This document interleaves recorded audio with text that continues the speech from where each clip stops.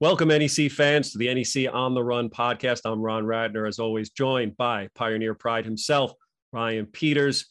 And Ryan, let's just get right into it. Week 3, now in the books. Let's go to the weekend takeaways. Yeah, we had 4 teams finish 2-0 for the week. Let's start with LIU. They've been on a roll. They've now won 4 straight games, and they've held their opponents to a combined 0.90 points per possession. They've been dominant. The thing that's been most impressive, not only because of Ty Flowers, 43 points, 16 rebounds, 13 assists, is they've outscored their opponents in fast break opportunities 106-25 in these 4 wins. They're really exerting their tempo and pace on their opponents. And then also, too, generating turnovers. They're number 1 in league play in turnover rate defensively, 70 turnovers. They've gotten 85 points off of those turnovers. The Sharks are playing at a high level defensively right now.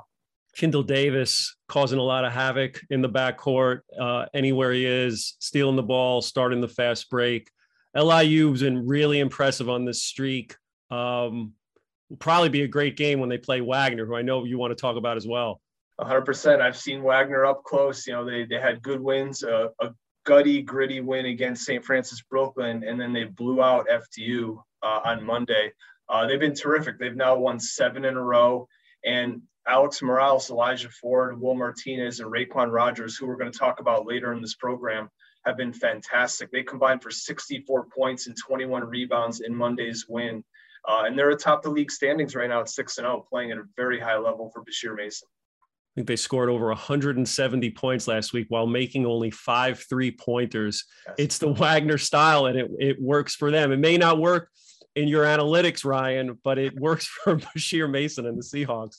The analytics work, though, when you look at their points per paint. They're dominant. They scored 60 points in each game against St. Francis Brooklyn and FDU. That's tough to do. A lot of teams don't even score 60 points for the entire game, but Wagner's doing it in the paint.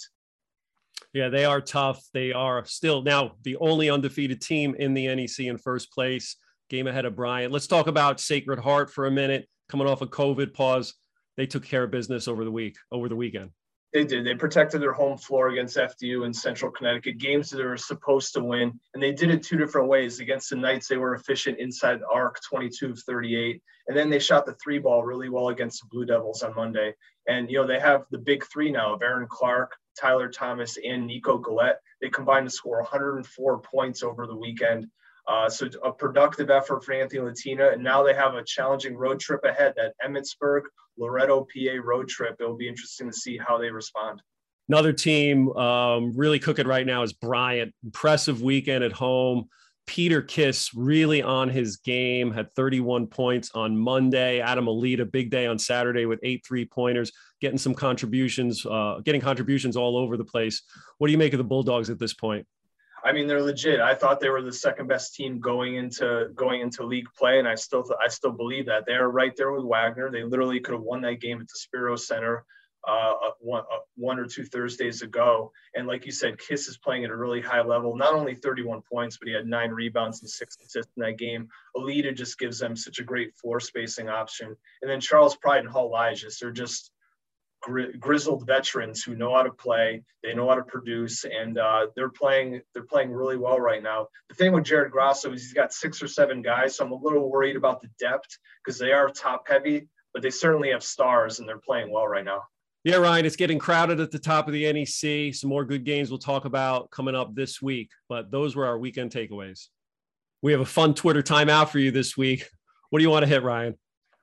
Matt Murrow, who does a great job running an NEC blog called The Mid-Range Jumper, really kind of hammers the analytics home, which is something I obviously like. He's got a request for you, Ron. He wants a dunk contest between the 2 guys who have been part of SportsCenter's top 10 plays this year, Kendall Davis and Elijah Ford. They are certainly giving the NEC plenty of content to highlight. Yeah, I've been thinking about this, and I'm with Matt on this. I see a pay-per-view on NEC Front Row, probably something like $59.95. We're going to do some UFC type pricing on it. And we're going to bring our 2 best, our showmanship dunkers out there. Kendall Davis, he had a windmill last night. He answered Elijah Ford's windmill from 2 days earlier. Elijah had another good dunk in Monday's game against FDU. These are SportsCenter top 10 players. They are high flyers. They are a lot of fun to watch. And I hope it's a competition. Let's one up each other here and keep raising the stakes along the way. And we had some other ones that can slam too. So fun stuff for our Twitter timeout this week.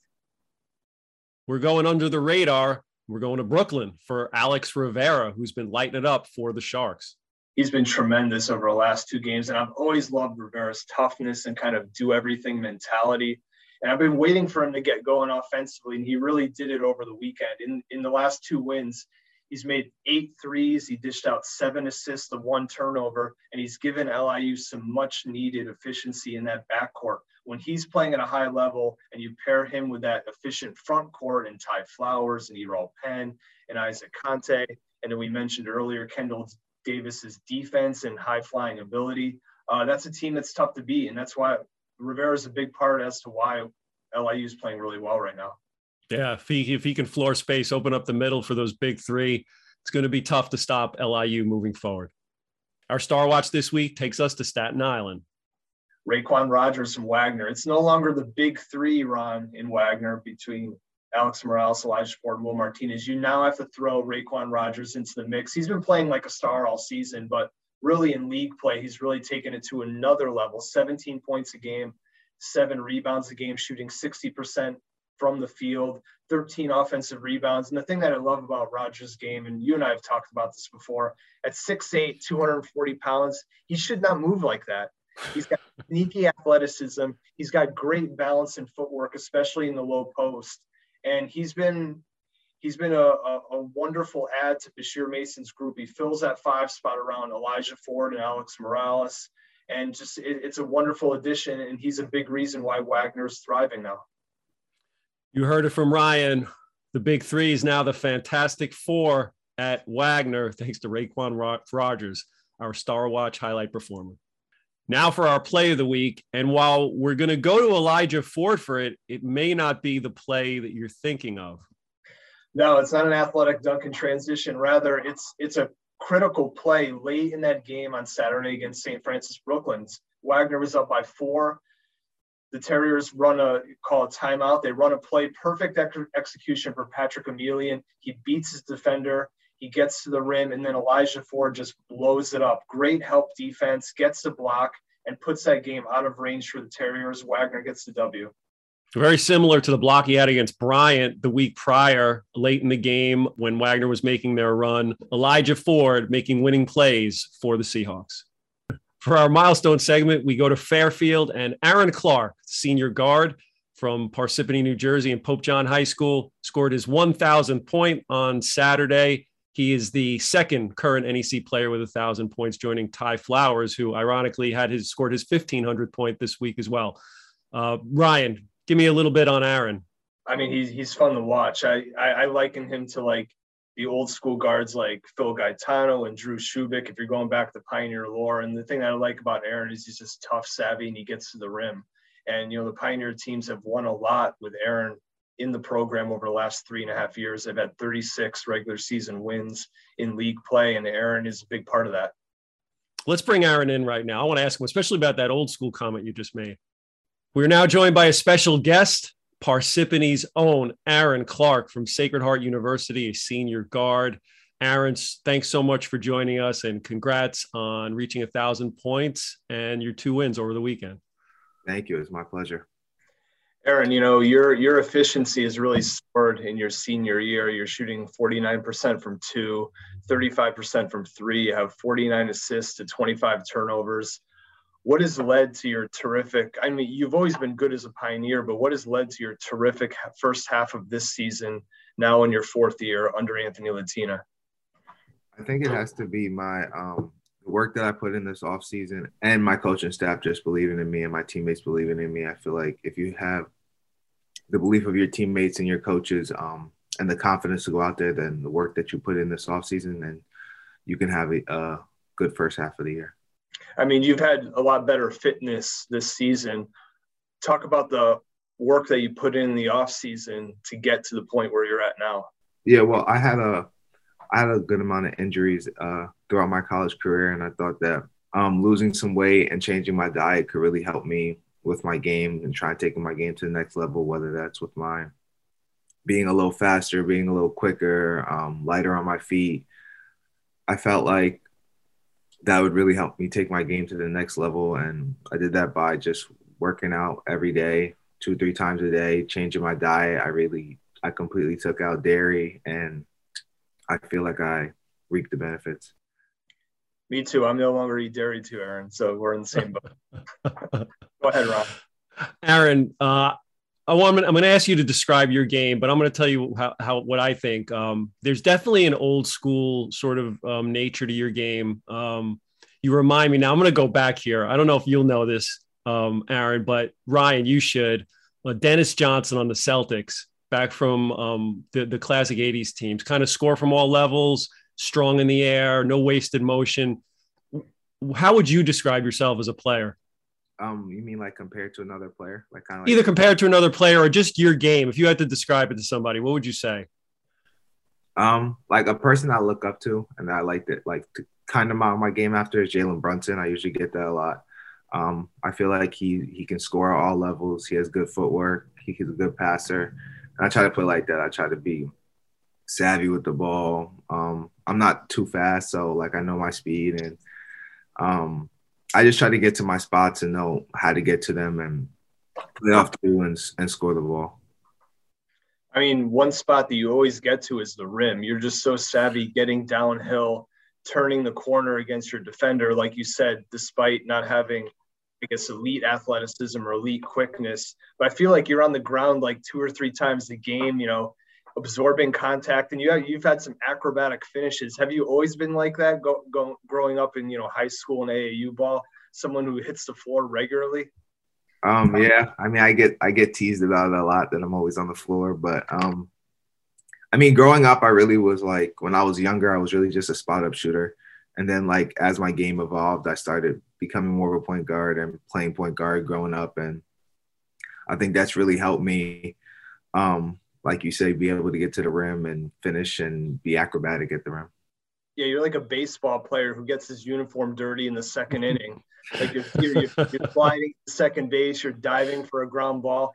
It's basically the equivalent of you hitting the deck, 2 or 3 times a game. But it feels like that energy that you personify in getting to the rim and giving it your all kind of helps your teammates as well, right? Yeah, definitely. That's awesome. Well, Aaron, thanks for joining us. We really appreciate your time. We know you're busy, but we're always looking to get the best and the brightest on our weekly show. So we will see you on the court soon, Aaron. Thank you. Have a good day. In our games to watch segment, before we hit our TV game, Ryan, let's talk a little bit about Mount St. Mary's and their game against Sacred Heart this week. Mount coming off a big win at Merrimack. You could start to see things are starting to come together for Dan Engelstad's crew. You got a hot Sacred Heart team. And this is going to be the first home game for Mount this season down in Emmitsburg. Yeah, they're playing really good defensively. Once again, they're the third best defensive efficiency in league play. And that Merrimack game was really impressive. They held Merrimack scoreless in the final 4:49 of that game. And then also, too, the offense kind of came alive. They got off to a slow start in the first half, but they scored on six straight possessions in that first half to go ahead and take the lead for good. And then Malik Jefferson was just awesome in that game. 16 points, 9 rebounds. He really matched up well against Jordan Minor. And so the Mount, they have Jalen Benjamin. We know he's a great playmaker. Offer him off the dribble. Opoku and Jefferson down low. I think they're getting their mojo back. And, it's going to be interesting to see how they do. They have 2 home games that are winnable against Sacred Heart and Central Connecticut this weekend. I think, they can make some noise and get back into the upper half of the league standings with a good week. Yeah, definitely keeping my eye on that game on Friday night, Mount Sacred Heart at Knott Arena. Also that night, we are on ESPN Plus, first one of the year on the Plus. Central Connecticut heading out to Loretto to face Rob Crimmel's crew. Yeah, I love the point guard matchup here between Nigel Scantlebury and Ramir Dixon Conover. Both floor generals are just dynamic and attacking off the bounce. They do a great job of serving as the main playmakers for the respective group. And I'm just curious to see how Pat Sellers is going to handle this veteran front court.